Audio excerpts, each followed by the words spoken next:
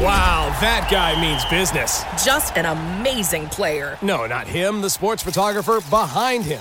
What? He has a business bank account with QuickBooks Money where he earns 5% annual percentage yield, so he's scoring big on and off the field. You might even say he's the MVB. MVP? The most valuable business. Making your money work harder. That's how you business differently. Intuit QuickBooks. Banking services provided by Green Dot Bank. Member FDIC. Only funds and envelopes earn APY. APY can change at any time. Support for this show comes from Slack. You're a growing business, and you can't afford to slow down. If anything, you could probably use a few more hours in the day. That's why the most successful growing businesses are working together in Slack. Slack is where work happens, with all your people, data, and information in one AI-powered place. Start a call instantly in huddles and ditch cumbersome calendar invites. Or build an automation with Workflow Builder to take routine tasks off your plate. No coding required. Grow your business in Slack. Visit slack.com to get started.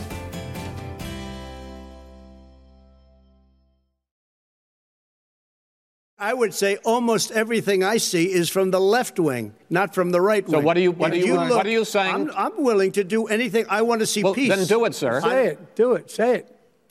Do you want to call him? What do you want to call him? Give me a name. Give me a white name. Supremacists and who would right you like me to condemn? White supremacists and right Proud Boys, stand back and stand by.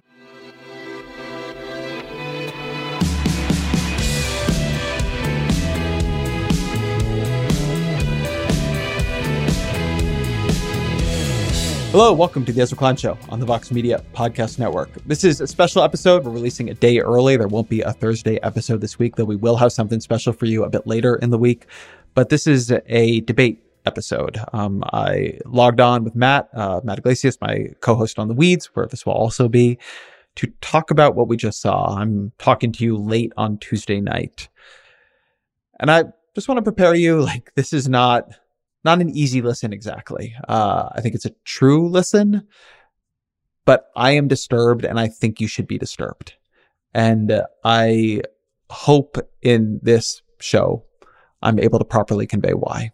I think you know on the show that I try pretty hard to see the other side's views. I try pretty hard to make the best case for ideas that are not mine. I try to invite people on, and I'm going to continue doing that, particularly in October, because I want the actual debate this country is having to be represented here on the show.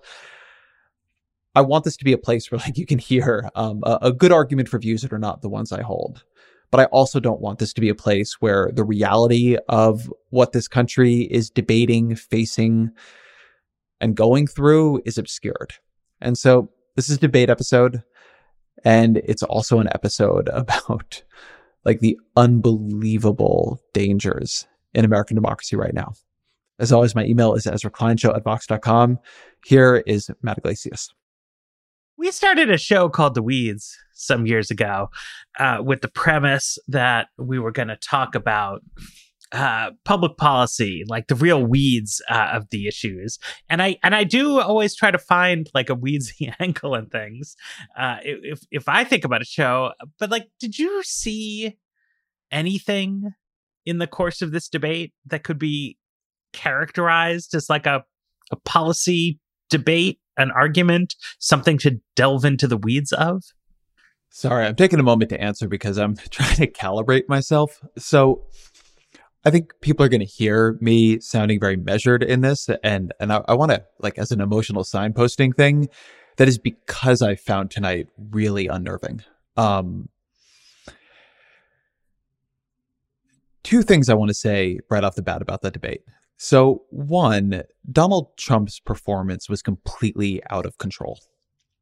I don't mean it was good strategy or bad strategy. I'm not here to play some bullshit theater critic role. Donald Trump performed like a lunatic. And I recognize that there was some strategy there. He was trying to knock Biden off of his game, or maybe knock Biden into a senior moment they could clip and send out over YouTube or something. But throughout the whole debate, it was just a festival of endless interruptions, endless lying, just not being able to sit still and talk about anything for 2 seconds. It was a completely emotionally out of control performance. And it was real. It was authentic. You could look at Donald Trump and see this is coming from a real place in him. But the more substantive point I want to make about it is it was suffused both in terms of the actual things Donald Trump said and then the thing he was doing on a meta level with contempt for American democracy. So at the end, there was a section on voting, which I'm not really on board with some of the hate on Chris Wallace. I think that was just a tough job, no matter who was going to do it, with the president acting that way. But you should not just serve up on a silver platter an opportunity for Donald Trump to delegitimize election results in advance, because he will take it. We've seen that many times in the past with him, and we know it to be true.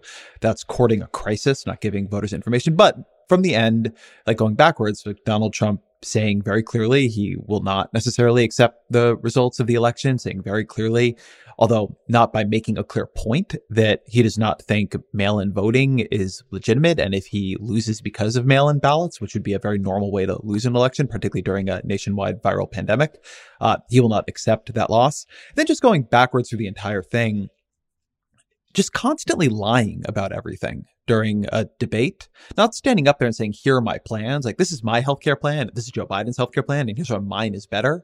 Just lying about everything, saying I have a comprehensive healthcare plan when I don't. It's not just like a tactic. That's actually taking an axe to the fundamental ground, the fundamental like tree upon which elections are hung. You have to be able to like have a debate about what the two candidates are going to do. And Donald Trump over and over and over again just tried to confuse people about what people would do. I mean, there was a moment when Joe Biden was way too tough on crime and then he was going to defund the police. You know, Joe Biden, he constantly accused Joe Biden of supporting things he doesn't support. I know, I've covered politics for 2 decades now. I know politicians lie and they exaggerate, but this is a difference in kind. And Donald Trump, like the constant interruptions, the total unwillingness to let Biden get an answer out, just the I don't think it was even good strategy. So it's not like what I'm doing here is that I think, you know, Donald Trump won this debate, but he did it unfairly. Donald Trump lost this debate. He looked like not just a crazy person, but I think very importantly, like a bad person, like not somebody you would want to entrust the country to. And he's already quite down in the polls. It's not, I think sometimes people have a misleading view of Trump's political magic, but most people did not vote for him in 2016. And even fewer people want to vote for him this time, if you believe the polls. And I think that if the pollsters have done a lot of work to account for errors from 2016. So Trump is down. He needs to win people who currently don't like him. And this was not a performance designed to do that. But what it was just a performance to do was like light a match and like throw it on the gasoline of American politics and American elections, because Donald Trump doesn't think he can win. Like, he's not here to make a better argument and get elected based on that argument. He's here to try to seize power or retain power by any means necessary. And I think one of the really difficult things to do right now for all of us involved in American politics is to say clearly what we saw on that stage tonight and to not let this fall into the normal categories and nomenclature of elections and presidential debates and stratagems and so on. Like, this was not normal. It was not okay. It was a terrifying, like a genuinely unsettling, terrifying night in American politics, where if you imagine working backwards from a terrible crisis that mounts after the election and you showed, future students a video of this night, they'd be like, yeah, I definitely see how that came about.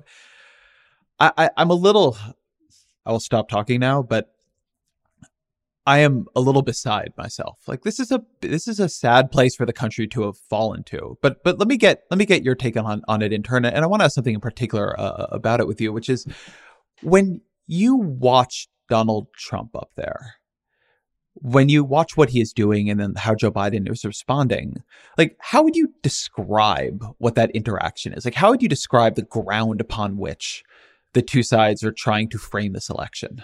So I think that a lot of people who watch this debate will just be puzzled as to what was going on because it was weird. But if you had been following the kind of meta conversation around the debate over the previous couple of days, I think you can get some understanding of it, right? Which is that the Trump people know that they were losing. They know that debates don't normally lead to large swings, but they sometimes do, right? Like debates are on the short list of events that at least could move public opinion. And so they really wanted to make something happen at this debate. And they were pretty clear in their messaging in the week prior to the debate that they did not think that they were going to win a policy argument with Biden. And you can see they didn't try to. They believed, I mean, they've been saying on and off that Joe Biden is suffering from dementia and that he would be relying on some kind of secret hidden earpiece or performance enhancing drugs. And I think Trump's, display there where he both completely refused to follow the rules and also repeatedly tried to attack Biden's son, Hunter, including in a very emotional moment when Biden was talking about his late son, Beau. Trump turned it around with this attack on his other son. And the goal of that was to produce this Joe Biden emotional or mental meltdown, right? That was going to be their knockout blow. And what happens, when you're down, right, is you make risky bets. And I think they placed a risky bet there, right? That this was going to be like something from a television show. You know what I mean? Where Trump was going to come up there and he was going to throw punches so fast and furious and Biden would just implode or something. And it didn't happen because their central charge about Biden and his mental acuity is not true. And it's clearly not true. And it's one of these things where you wonder, right? Who's BSing whom? They've been saying all this stuff about how Biden won't leave his basement. They've been saying it for months, even though Biden does keep leaving his basement. And it makes you wonder, did somebody believe it, right? And so on its own terms, I think it's just a tactical gambit that was a little mean-spirited and low-minded, but it didn't work, right? But it's when you put that, because the foundation of it was Trump refusing to follow the rules, which is something that we have seen not just in a debate context, but in the way Trump conducts himself as president. And where it becomes really disturbing is when you add in the moment when Wallace hands him this softball, will you condemn white supremacist groups? And Trump won't do it. Right. He says the Proud Boys should stand by and watch or something. And then later. Stand back and stand by. Stand back and stand by. And then he goes into this stuff at the end about how voting by mail is fraud and we can't trust the results. And, terrible things are happening in Philadelphia. And you never know, with Trump, any given thing he says, there's 85% chance it's just nonsense. But it leaves you with the 15% chance that a president who does not believe he should be constrained by the rules is going to encourage white supremacist militias to engage in acts of violence to disrupt the voting. And I don't want to say that's what's going to happen because I'm saying 15%, but it's way more than 0%. All three of those things happened over the course of the debate. Right? Trump made it clear he doesn't think he should have to follow the rules. Trump made it clear that he wants to retain the support of violent white supremacist militia groups. And Trump made it clear that he does not accept the legitimacy of the voting system. And it was bad television, but also really, you don't know. You don't know what's going to happen over the next 2 months. 2 years of American history, but it could be really bad. I want to note this because there is this way, and I know this is not what you were saying, but I saw this sentiment out there tonight that this is bad television, debates are useless, and there's I'm somewhat sympathetic to it, but I do want to note that this was revealing television. I mean, this debate was not useful and enlightening in the way they sometimes are, but it wasn't useless either. I mean, it's actually valuable to see the president of the United States acting like that. People have heard me probably make this argument before. But something I think about a lot with Trump is the way we have slid down like Maslow's hierarchy of political needs. And I think about covering in 2012 the Romney-Obama debates, right? That's the last time we had an incumbent president debating a challenger. And, my politics line up, more with Barack Obama's than Mitt Romney's. But I remember, we were, writing about the tax plans and Mitt Romney's a capable guy who was making a series of arguments about how to run the country and what would bring the economy back faster. And, what should you think about economic uncertainty and the deficit? And we could sit around and debate what the two visions of the two political parties are, which is how political systems are supposed to work. We are in this. It's we slid so far down that the questions we end up asking are things like, is the president a white supremacist? Does the president mean or even know anything he says? At a couple of moments, Trump kept yelling at Biden to ask why Biden hasn't, in his 47 years in public life, repeal things Trump did during the 3 years of his presidency, which was a very weird structure of an argument. Why didn't you, in 1986, get rid of my tax cuts that I passed in 2017? But it reflects that Trump isn't making arguments. He's simply saying shit, and hoping people can't quite keep up. But that's an important, I think, thing to watch happening, because Trump is just saying stuff, right? So can you trust anything the president says? Does he even really know what is coming out of his mouth or what he means by it in the moment? What information sources is he using that is either convincing him of things like Biden has dementia, or, that all these ballots are being thrown out? At every level here, we have been walled off from, hopefully, and I don't just mean ideally, I just mean in some semi-reasonable situation, the questions we'd be asking about these candidates in, by the way, a time of not just national crisis, but global crisis, right? Are they good at running the government? Do they have good plans for what to do about the coronavirus? How do they see the way America should deal with the rising power of China? There are a million things that are, what should we do about climate change that are really here. And every couple of minutes, Trump would shut up for a minute and Biden would open a window to a parallel universe where they were having a normal debate and talk about his climate plan for 62 seconds, and then Trump would get back in the game. But we're really low down here. The things we're having to ask: will the president of the United States accept an election in which he loses? Will he is he sending messages that either are meant to be or are simply interpretable by right-wing white supremacist militias to try to disrupt the fact that we are reasonably, and I do want to stress, I think we are reasonably asking these questions, interpreting his performance in that way. The fact that Trump just lies through his teeth, says he has a comprehensive healthcare plan when he doesn't, says Roe v. Wade isn't on the ballot when, of course, that is literally what is happening here is Trump is appointing somebody to the court who as far as we know, opposes the Roe decision. And if they strike that decision down as a 6-3 conservative majority, or a 5-4 if they lose Roberts or something. And then that goes to the states, of course, or the federal government. That, of course, is on the, it's of course on the ballot. That's part of what this election is actually about.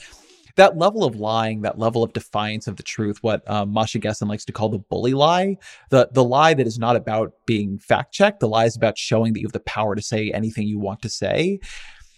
It is a dangerous space for American politics, but that puts it too lightly in a way. It is a mind-bending space for American politics, because what it basically does is use the norms and language and pageantry of our elections and our political system against itself. It becomes hard sometimes to see what is going on, but there are a lot of ways in which I didn't think Biden's performance was amazing. He and some things I wish he wouldn't say. And, I think Trump more lost this debate than Biden won it. But we don't even get to sort of have some of those conversations, because we are stuck in this, the country is run by a bigoted lunatic situation who's lying constantly and threatening to violence if he loses the election. And I don't really think our political structures are up to the challenge of that. I'll say as one more point on this.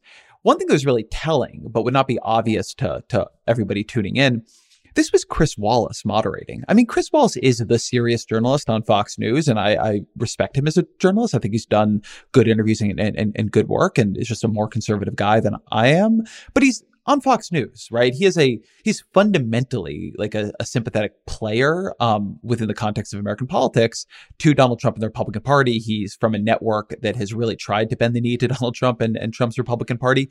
And Chris Wallace does not want to get into a fight with Donald Trump at all. By the end of the night, he was furious. You could just watch him.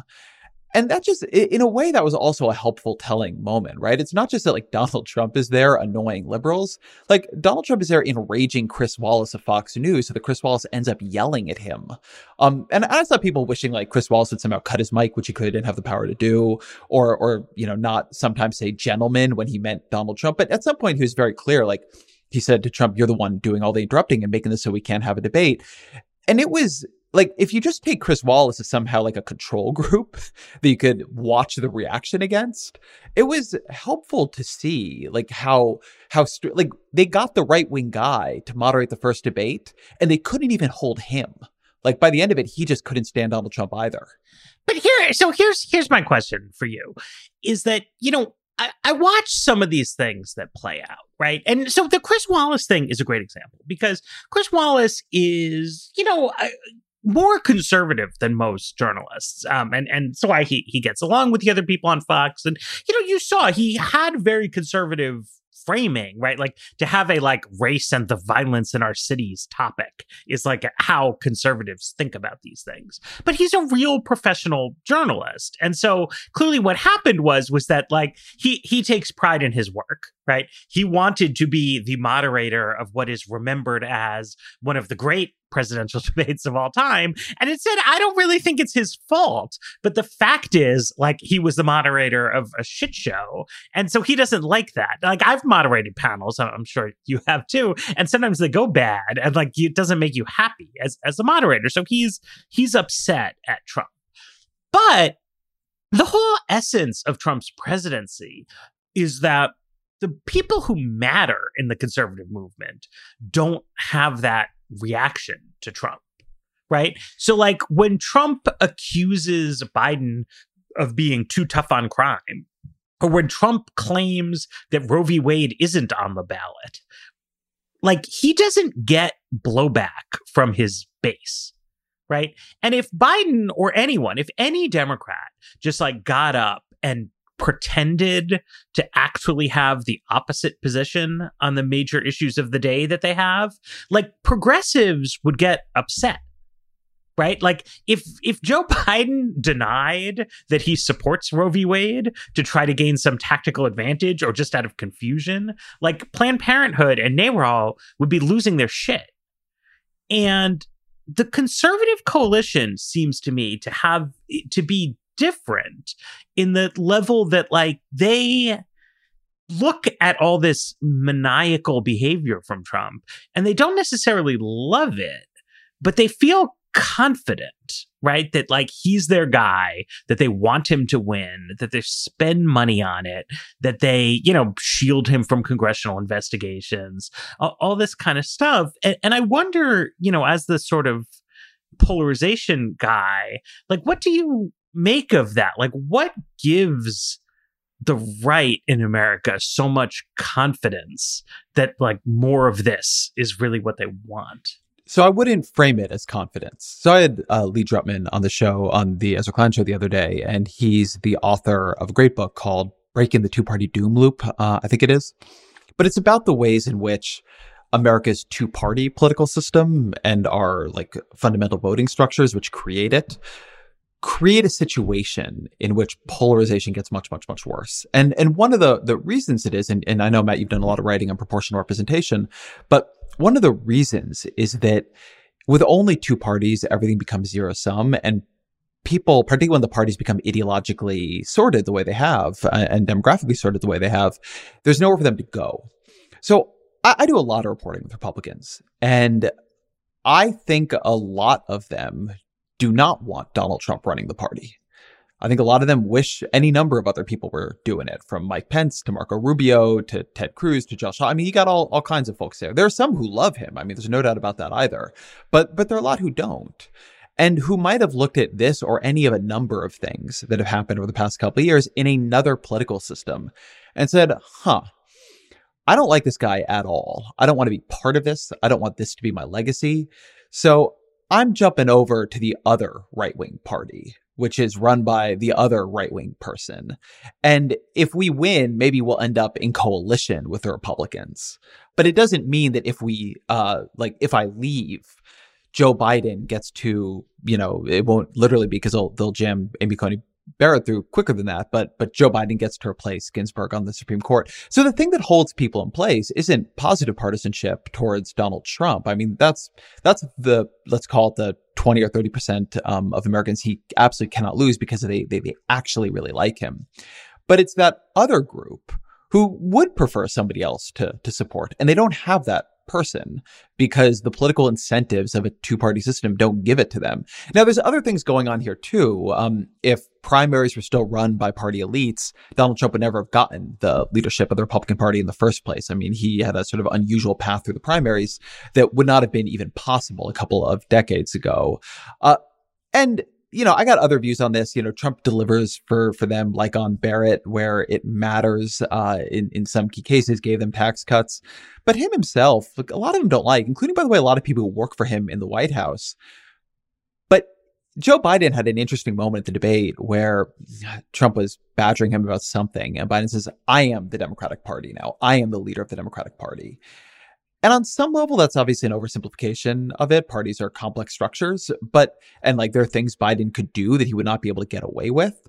But on another level, it's actually kind of true. And you see it in the number of Democrats who do not like Joe Biden, really, who wanted Bernie Sanders or Elizabeth Warren or Julian Castro or somebody else and have gotten on board with Biden because they don't really have another choice.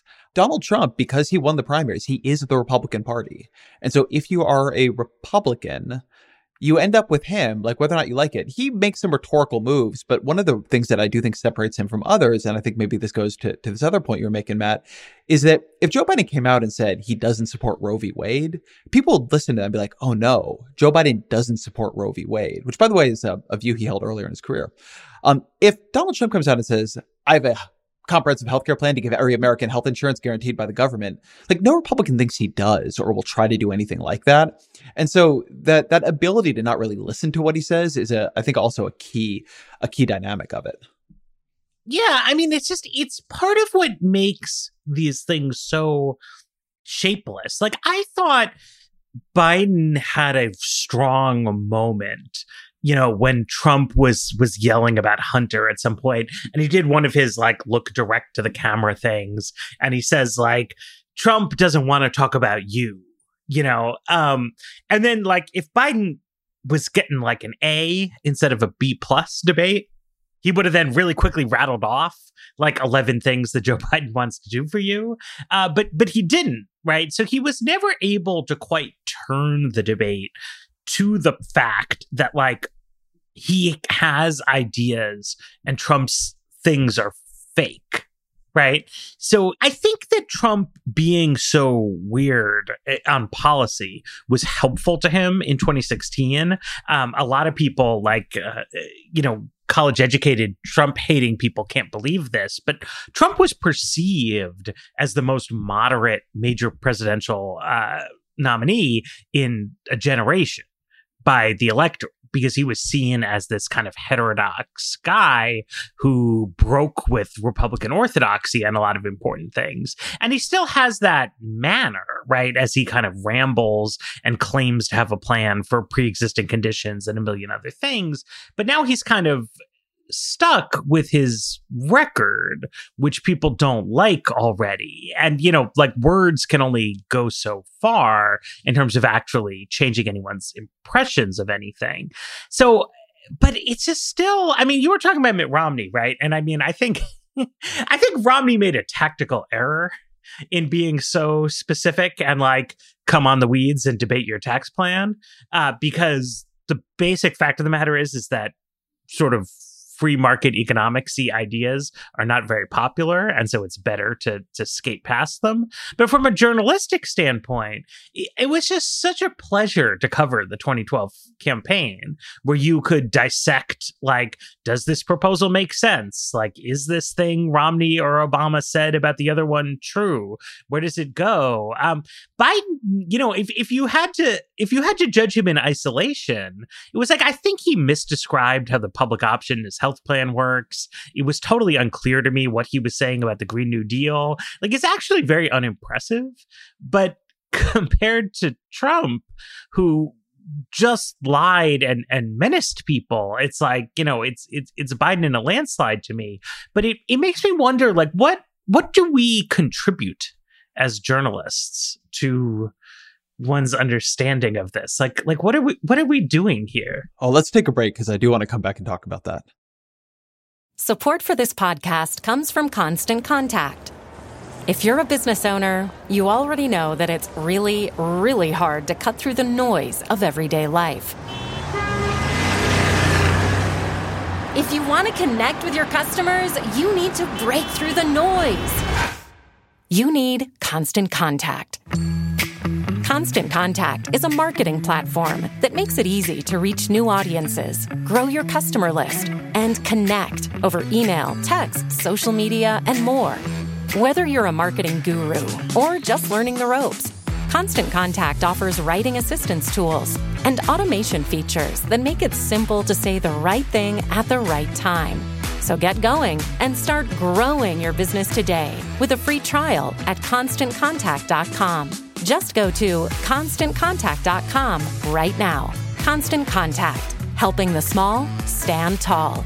ConstantContact.com.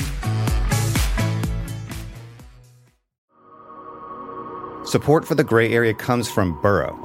Getting the right furniture for your place can be really annoying. At this point in my life, I've probably gone through maybe 3 sets of outdoor deck furniture, and it's a pain in the ass for a different reason every single time. It doesn't look like it did in the pictures, the assembly isn't what they said it was, or it's just not as advertised for whatever reason. Thankfully, Burrow is the furniture company that wants to make it all a little easier. Last year, Burrow introduced their outdoor line, and this spring they're adding to it with their Dunes line, offering new seating, dining, and lounger options designed for luxury, comfort, and durability. Burrow furniture is easy to put together and take apart, so you can move or store it as needed. And it ships straight to your door for free. Gray Area listeners can get 15% off their first order at burrow.com/Vox. That's Burrow, BURROW.com/Vox for 15% off. burrow.com/Vox. So I am really myself struggling with this question. Like, what I want to sit here and do is bang out on my keyboard like the most angry, despairing piece about Donald Trump. And it's very likely that I will do that. And also, I don't really think it helps. I mean, nobody is wondering what I think about Donald Trump at this point, and I'm not sure that adding one more take on this to the unbelievable like pile of takes on this is going to be valuable. So maybe you want to pivot away from it. And at the same time, there is this like very fundamental question when you're this deep in a campaign about, I mean, the presidential campaign is important. Like, the thing Donald Trump always traps you in with the way he approaches things is in this very lethal choice between playing into politics as he constructs it and then a kind of apathy that or cynicism that is also potentially lethal to politics, right? So on the one hand, you can become the opposition media that he claims you are because like any reasonable media would cover him extraordinarily negatively, as in fact happens. And then he complains about it from the stage, making the media the opposition party to him.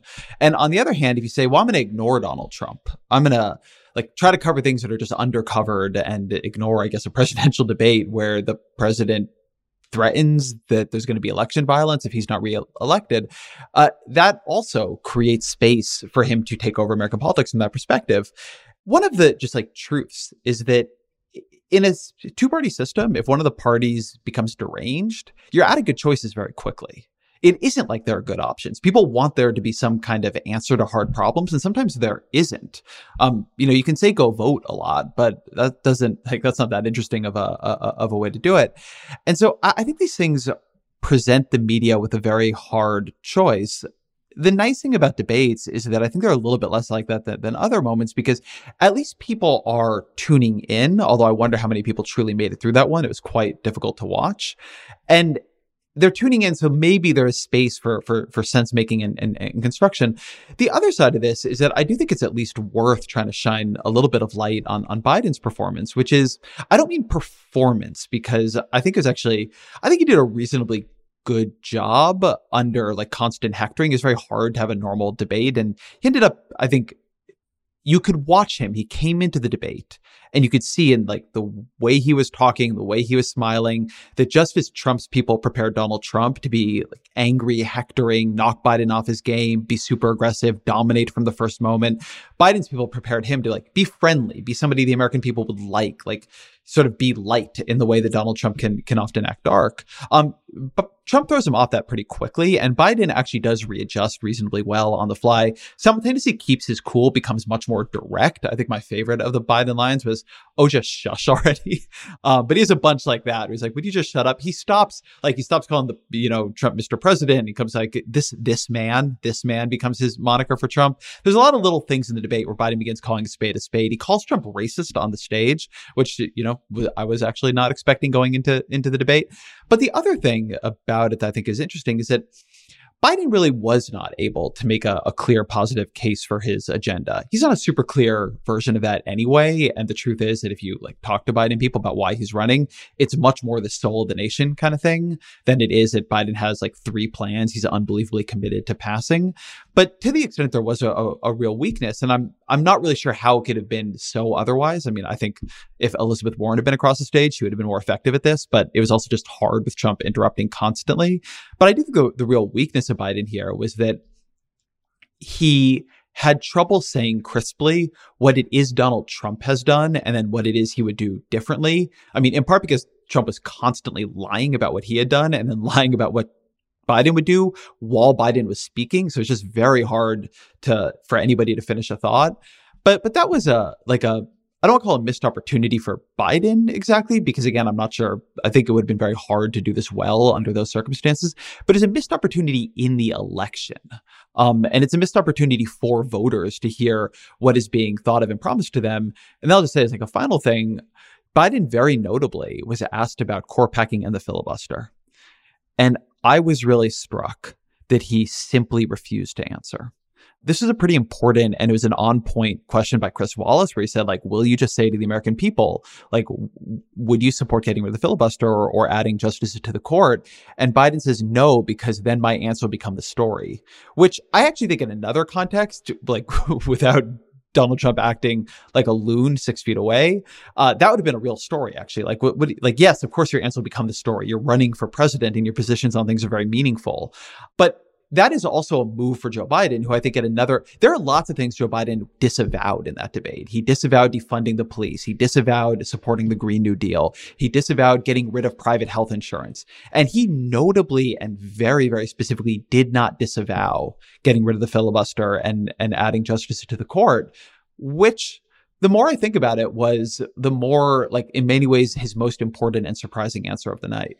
Yeah, I mean, I agree with that. It's hard to know what to make of Biden, I think, as we've talked about a number of times, right? I mean, he's not just old, which he is, but he's from another era of American politics. That makes him good at politics on one level. He comes from a time when there was much more elasticity in the electorate and where what you said and did had a much bigger impact on voting. And so he won elections in Delaware in the 1972 cycle, the 1978 cycle, and the 1984 cycle. And those were 2 years that the Republican presidential candidate carried Delaware handily, and then a terrible midterms for Democrats. And Biden did it, real politics. And he has a good job of hewing to popular stances. He's not afraid. Trump kept saying like, oh, you'll never disavow this unpopular left-wing thing because then, like the left owns you. But like the left doesn't own Biden. He won the primary. He's very comfortable. He knows what he wants to say. It's all really solid. But it does make me wonder, like, how ready is he for a politics in which post-Trump, like, things are different, but they're not that different, and I don't feel like he doesn't articulate really what the conflict in American politics is about, it seems to me. He's good at doing sort of takes about Donald Trump that sort of shape people's view of the narrow situation. But everything you were recounting before about polarization, right? The things that make conservatives line up behind Trump, Biden doesn't quite express like what those are, like what the social forces in conflict are and what it is he would conceivably do in this post-filibuster world or this court-packing world. Like what's Biden all about? What is the transformation that conservatives fear that makes them willing to do all this illegal stuff to try to bring him down? It's something I always liked about both Warren and Bernie, is that they seem to me to have a very clear diagnosis of like what's going on in America. And so many other Democrats, including Biden, I feel like they get fuzzy in it, or they will make it out to be that other leaders in the Republican Party are somehow being cowardly, right? That like they're just like afraid to stand up to Trump and do the right thing. When I think the truth, is as you've explained, and people can explain it in more pejorative ways or kinder ways, but like one way or another, it's like there's people out there who like they really want abortion to be illegal. They really want the corporate tax rate to be low. They really don't want there to be regulation of pollution. This is why the machine works. It's like it's not just this one clown up there on stage. And I just don't know. Like I can't. The court thing was like the clearest example where Biden was just out there saying like, "Listen, I'm hiding the ball on this one." What did you think of his answer? Because I think this goes right to the heart of your question. So Trump like threw him this ball, right? Like what Trump thinks this election is about and what American politics is about is like the demographic hordes coming for the aging white majority's power. And so he says to Biden in the race and protesting side, I had this one line was like, what is a peaceful protest anyway? It's like, well, he says to Biden, you won't even say law and order. And then Biden has this answer where he says, of course we'll say law and order with justice and equality. What did you think of that answer? I mean, that seemed good to me. That seemed like a good kind of answer. Although again, it felt to me like a missed opportunity to mention like that Donald Trump seems to be doing tax fraud. Yeah, sure. And that all this kind of stuff is going. But I mean, not just in the sense of like it would have been a good zinger, right? But it's like the construction of law and order, particularly in the Trump era. Like it has a racial dog whistle element to it, but it also just has an element of real falseness to it, right? Like white collar criminal prosecutions have dropped to the lowest level on record. There was a hilarious story. This was right before the pandemic, but it was like white shoe law firms were like sending these letters out to their corporate clients, like begging them not to drop them. And like saying like, oh no, like you may think you don't need us on retainer anymore because Trump isn't prosecuting anyone for anything, but like he's not going to be in the office forever. Like you still need a good lawyer. And to me, that's such a telling thing about like what's actually happening in America and why at the kind of higher points for Trump, it's like Tim Cook, the CEO of Apple, did this like totally embarrassing dog and pony show with the president a few months ago, where he went to a factory that Apple's been running in Texas for years. And Trump was like, see, they just opened up this factory because of my tax bill. And Cook is up there and he's like, yeah, that's right, Mr. President. And like, well, why would you do that? Right. And like the reason you would do it is like unfathomable sums of money have flowed directly into Tim Cook's pocket because of Donald Trump's tax bill. And like, I don't even think Tim Cook likes Donald Trump. But like, so much more money he has made directly only because Donald Trump is president than the average American will ever see in their life.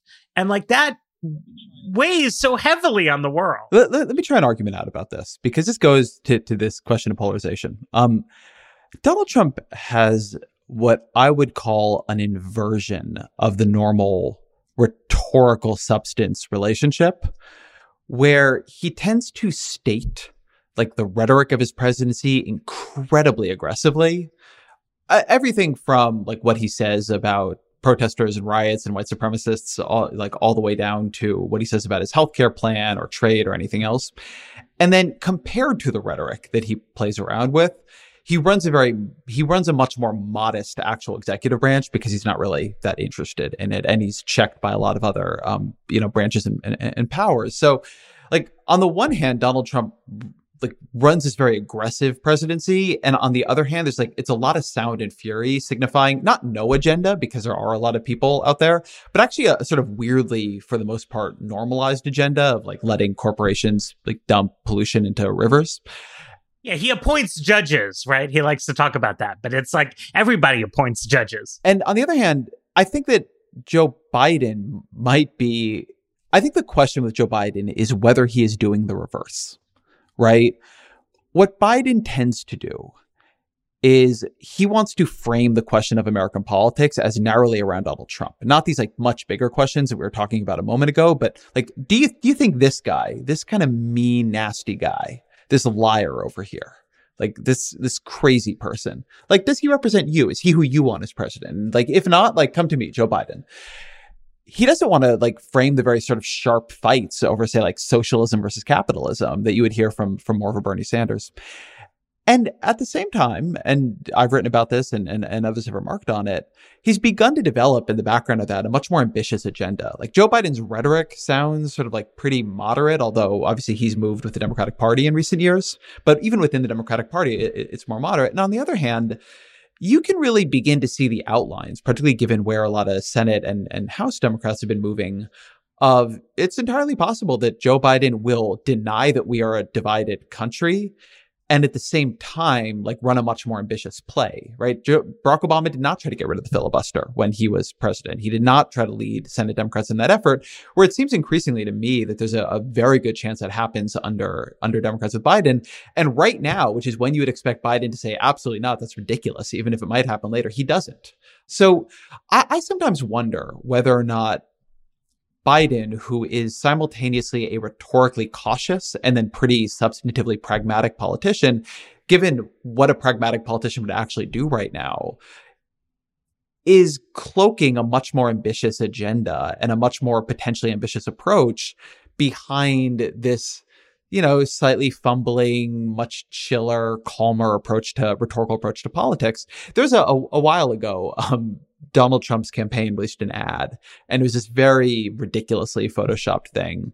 It was a clip, I think, of an old movie of the Trojan battles, and so they had the Trojan horse going in, and then they like photoshopped, like, I think it was Biden's face on the horse, but then the soldiers coming out of the horse were, Bernie Sanders and AOC and Ilhan Omar and so on. And everybody laughed at them because like this looked like a seventh grader had done it.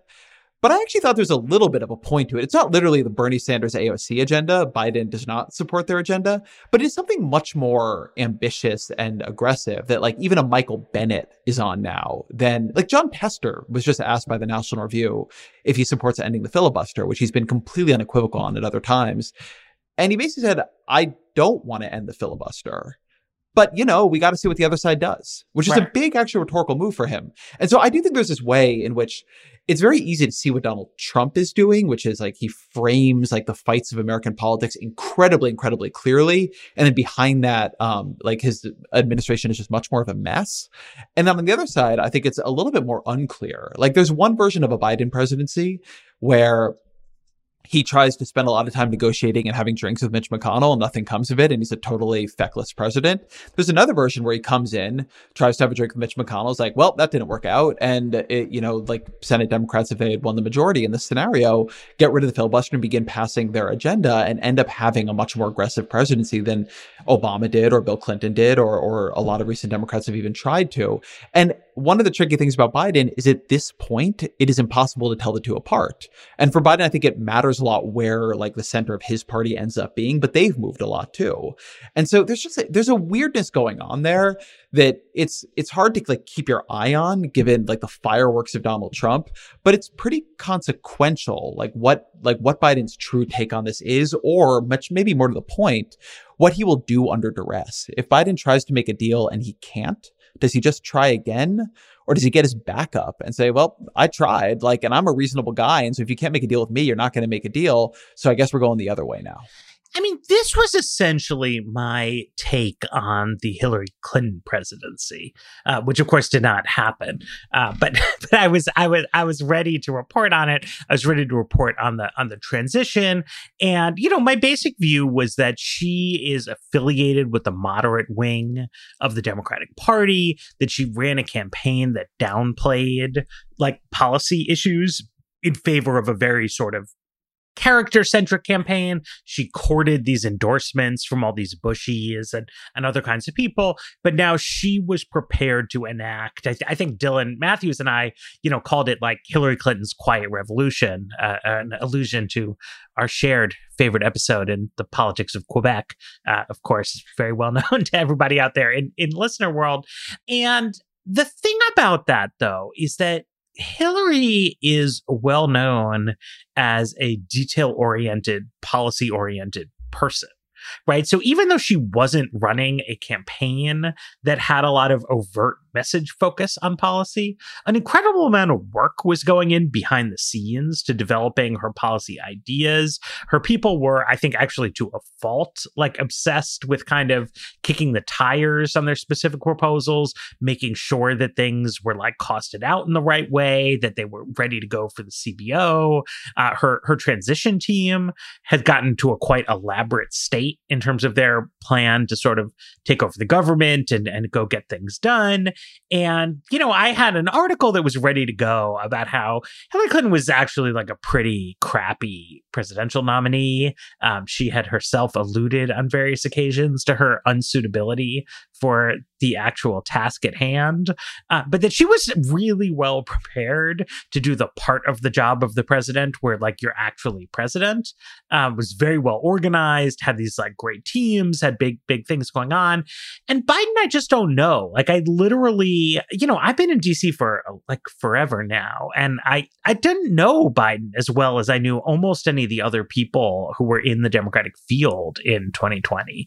And he has not engaged a ton with the press over the course of this campaign. His policy operation has often felt a little bit of an afterthought in a campaign that, not just their message wasn't really about policy, but actually their campaign was not really about policy. It was about electability. It was about nostalgia for Obama. Now it's about his tremendous empathy, right? I mean, he really demonstrates that Donald Trump on an emotional and intellectual level doesn't take the pandemic seriously. Whereas Joe Biden has suffered loss, is in touch with other people, cares a lot about you. He's dug in on this.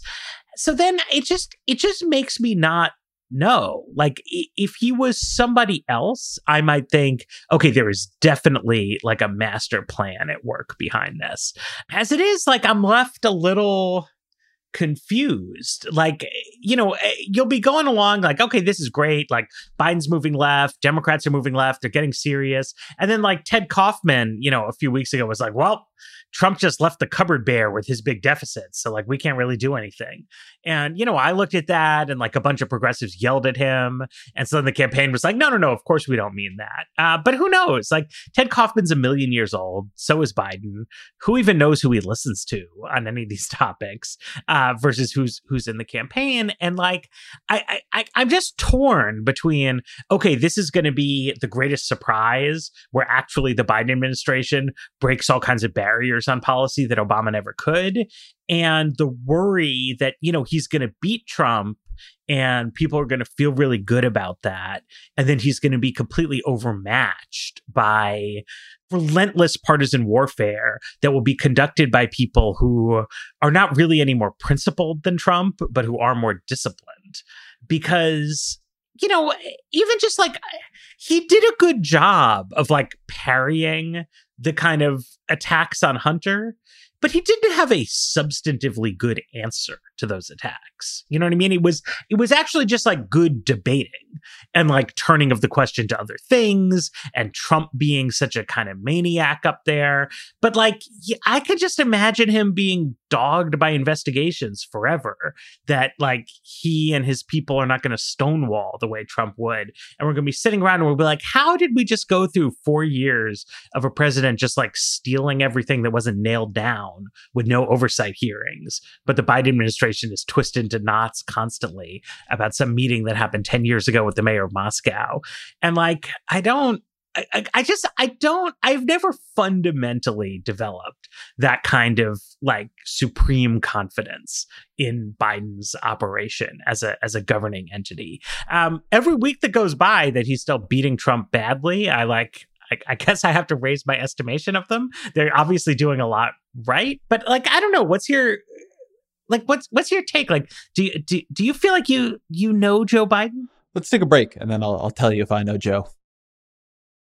Support for The Gray Area comes from Bombas. How's your sock drawer looking these days? Underwhelming? Is it the seat of all your disappointments? A wasteland of unmatched sandpaper rough foot sleeves? Well, this spring you can start looking forward to opening that sock drawer again with Bombas. Finally, I have something to look forward to. Bombas socks have all kinds of features like honeycomb arch support, anti-blister tabs, and cushioned footbeds. Bombas also sells clothes for other body parts like t-shirts and underwear. Also, Bombas wants to make returns and exchanges easy with their 100% happiness guarantee. So if the dryer or anything else eats a sock, or if you're unhappy with your purchase for virtually any reason, they say they'll do whatever they can to replace it or make it right. Bombas sent me a few pairs of socks a while back, and they're my favorite socks. I'm literally wearing a pair right now. I know I'm supposed to say nice things here, but it's true. So there you go. You can get comfy this spring and give back with Bombas. Head over to bombas.com/grayarea and use code GRAYAREA for 20% off your first purchase. That's bombas.com/grayarea and use code GRAYAREA at checkout. So a bit like you, I've had the experience of, I know a lot of the folks running for president. I've been on calls and stuff with Joe Biden. I don't feel that he is as predictable as other presidents, but I feel like it has taken me some time, but I actually feel like I have an understanding of him, which he's a party politician. And so I think looking for a Joe Biden core is a mistake. And usually when people hear that in politics, they think something very specific, because we fetishize authenticity in American politics and sincerity. It's there's this old line from Bill Clinton, people vote for somebody strong and wrong over somebody weak and right. And Joe Biden likes to sound strong when he says stuff. But Joe Biden flips around a lot. And he flips around because he's a politician who thinks actually an important part of American politics is figuring out where the voters are and where your party is and where the zone of agreement where you can get something done is, and being there. And so Biden, and this actually I think is true about Kamala Harris too. We talked about this in the episode after she was named vice president. Biden believes in politics. And so I don't think the right question to ask with Joe Biden is, where is Joe Biden on the deficit? I've asked people on the campaign that, and what I have heard is 3 days a week, Joe Biden wakes up thinking he needs to be FDR, and 3 days a week, Joe Biden wakes up worrying about the deficit, and the 7th day, nobody quite knows. It changes week to week, and it depends on what's going on. And so the question of what do key members of the Democratic Party, what does the House Ways and Means chairman think about the deficit, which in this case is Richard Neal, and he worries a lot about the deficit. And I think it's somebody who progressives should worry a little bit about, how much power he has over progressive priorities. And on the other hand, in the Senate, I think Ron Wyden, who I think also cares about deficits, but he's in line to become finance chair if they take back the Senate. And I think he's moved a lot over the years, and his his agenda has gotten a lot more ambitious, and he, along with Bennett, is responsible for that $600 UI boost. It helped a ton of people. And so I think these things really matter. Like where these kinds of players are is really going to have a lot to do with where Joe Biden is. They're going to try to figure out what is possible, and what is possible is going to, like, Joe Biden, he pings what is possible by, like, one, where he thinks the electorate is, which, as you say, given how he's performed so far, he's had a pretty good read on it. And then secondarily, where his own party is, which I think he understands is going to be the key negotiating structure. So, like, that's one thing. But I do want to say one other thing before we, like, hit the end, is just I want to talk about some of the people not on the stage, which is, I do not want to let this episode pass by and not say that every Republican politician and, like, party elite in that broad definition, watching Donald Trump week after week, month after month, year after year, watching him not condemn white supremacy on that stage, watching him just act nuts on that stage, watching him lie constantly on that stage, watching him mislead the American people on that stage, watching him suggest over and over and over again during this election that he would not abide by the results. So a bunch of them recently did release statements saying in different ways, like, no, there will be an election on election day, and then, like, somebody will win that election and they will take office. In one of these, like, they didn't name Donald Trump as a person they were smacking down there, but they were kind of maybe smacking him down. Like, they are the ones who are responsible. And you could watch Chris Wallace there, again, as this sort of Republican control group. Like, you know perfectly well Chris Wallace, like, if he voted for Mitt Romney over Barack Obama. Like, you know perfectly well Chris Wallace, like, voted for John McCain over Barack Obama. Like, Chris Wallace is a Republican. He's a conservative guy. Like, that's why he's on Fox News. And you could watch him just, like, the disgust with how Donald Trump was acting was radiating off of him. Like, I don't think Chris Wallace is going to walk into a ballot box and, like, vote for Donald Trump. Meanwhile, on Twitter, Laura Ingraham, Chris Wallace's colleague on Fox News, is saying, oh, so Joe Biden just gets to interrupt with impunity. I mean, it's like the most ridiculous thing you could ever imagine. Like it's not that Joe Biden never interrupted, but what, a 10th, a 20th, a 100th, the way Donald Trump was. And Wallace at some point had to call that out. He's like, you guys, like, we need to stop this, Mr. President. And Trump said, like, well, Biden, well, he's interrupting too. And Wallace, like, clearly did not want to be in this position. He said, yeah, but a lot less than you are, sir. And so usually you and I argue the opposite versions of this, and I'm the structuralist, and you always make the point correctly that people have moral responsibilities. But we are in this mess in American politics because the Republican Party, in fact, is full of craven cowards who have been willing to make a devil's bargain over and over and over again. And, like, I have written 1,000 times on what the logic of that bargain is, and it doesn't make it not a devil's bargain. Like, it doesn't make them not culpable in something horrible and in something dangerous. And, like, maybe they all skate through it. Maybe what happens is that Donald Trump just botches this enough with hundreds of thousands of Americans dead from the coronavirus and a million other disasters in his wake that he loses Florida and Ohio early in the night on election night. And that's that. Like, there's no room for him to contest the election. And so in the end, they supported him. They got their judges. They got their tax cuts. He's gone. Joe Biden's in. And they get to say, you know what? Like, net, like, kind of glad I did that. And, like, nothing goes down, and, like, they're never called to account for what they did. And maybe this story goes in a much darker direction. And, like, maybe you really do have murders from the Proud Boys, like, in the aftermath of the election. And we know what this looks like. Like, we have seen this in dozens, hundreds of other countries across history. Like, this has been warned, you know, like, you can go back to our founding documents. All these people claim to revere the founders and claim to read the Federalist Papers, and the warnings against demagogues were pretty clear. And, like, what the Electoral College was for was pretty clear. And all these Republican elites who will watch this and be like, oh, I didn't really get to see the debate yet, so I don't have a comment on it. Or, you know, the president says a lot of stuff, but you look at his record on judges and it's disgusting. And there is at some point, at, like, some base level, like, there needs to be some loyalty to the American experiment where you're willing to take the hit. I mean, parties, you know, there were ways the party could have dumped Trump, but of course they didn't feel like they had the power to do that and probably didn't have the votes to do that. But at some point it can't all be worth leveraging.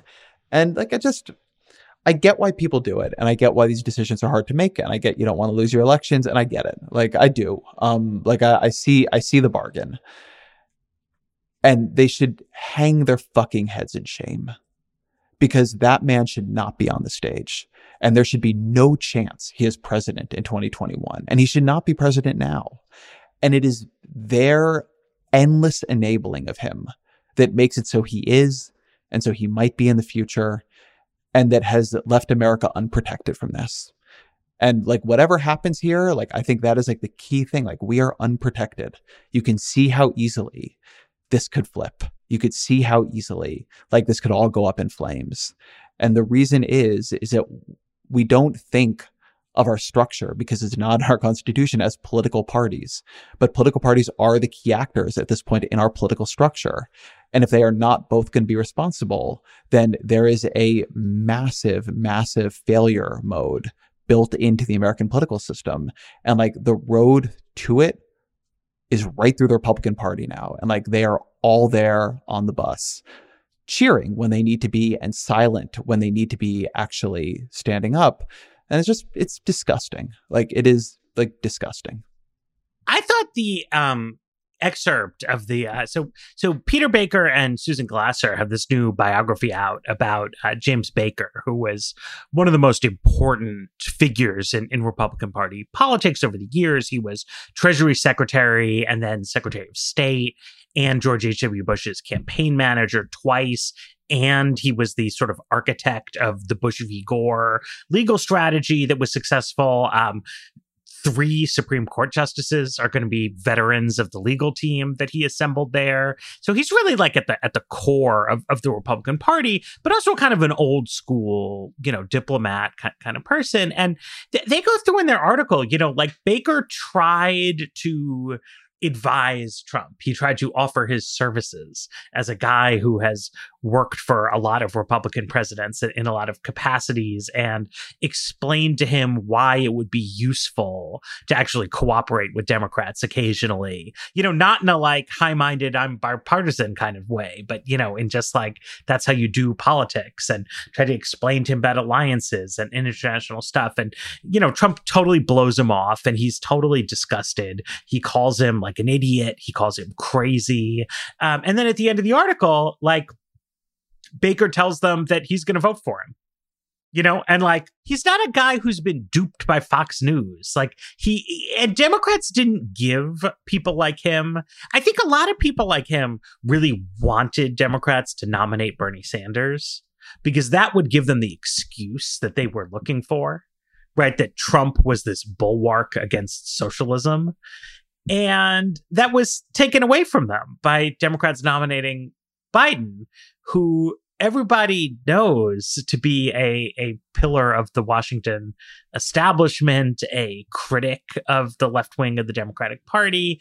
And so they now have no reason that they could really offer as to like why it's worth running, call it a 10% chance that like American democracy is completely pulverized by Trump over opposition to Biden. They have nothing to say for themselves.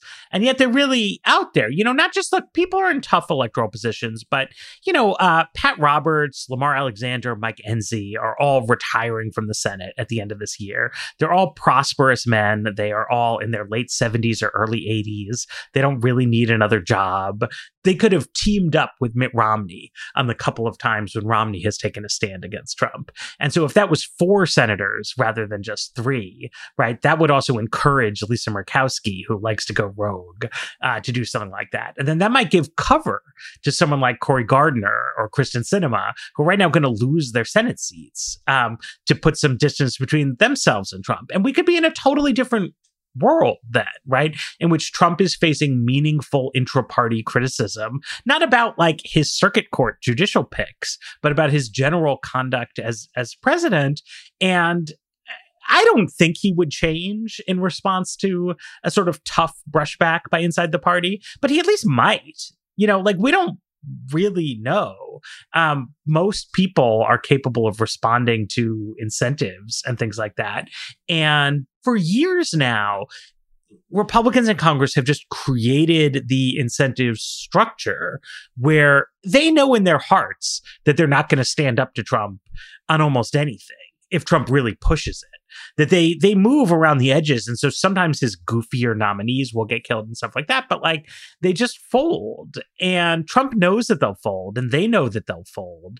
And that's really what's put us in this incredibly dangerous position where, I mean, I think Trump is just going to lose by a large enough margin that it doesn't matter. At least like that's the most likely outcome. But there's just a wide range of possibilities out here. And there's a lot of people who are, they're failing in their roles as statesmen. And there's just such an unacceptably high chance that we're going to look back on this, or somebody will look back on it and be like, yep, there was the debate where the president said he wanted the Proud Boys to stand back and wait for further instructions so they could pour into Philadelphia and stop people from voting. And in retrospect, maybe someone should have said something about that, but they just didn't. And, this is where we are. That is where we are. Sorry, this was a little bit grim, everybody, but this was grim. And I think it's worth calling that out. I think it is worth, like, this is where we are. I'm not doing like this is how the American experiment ends. Like, we've actually been in places like this before, and it has gone worse than I think this one will go. But it would be a disservice to suggest that the place we're in isn't truly dangerous and just truly telegraphed. I mean, I'll say this is maybe my final comment, but there's a part of me that almost respects and definitely appreciates Donald Trump's lack of subtlety and guile. That when you ask him something like, will you condemn white supremacists? He doesn't just say, of course, but then like continue sort of working with them on the sly. That when you ask him, like, what's going to happen in the election? Will you tell your people to stand down? He doesn't just say, of course, I have every confidence the election is going to be carried out reasonably. And then if he wants to screw things later, does that in the moment. I mentioned Masha Gessen's point earlier that the language and pageantry of liberal democracy can often obscure what Donald Trump is. And they, in their book and in their appearance on my show, make this point that when you add all the normal nouns around Donald Trump, it can make everything seem really normal. Donald Trump is a president of the United States who participated in a presidential debate against Joe Biden this week. And he lied a bunch and gave a really aggressive performance in which he interrupted constantly. And it would be very hard from something like that to understand the flavor of what just happened. And I appreciate Donald Trump for working so hard to break the boundaries of that, to show what he is constantly, and to say, like, in a very real way, like, there's no excuse. There's nothing we didn't know, nothing we didn't see.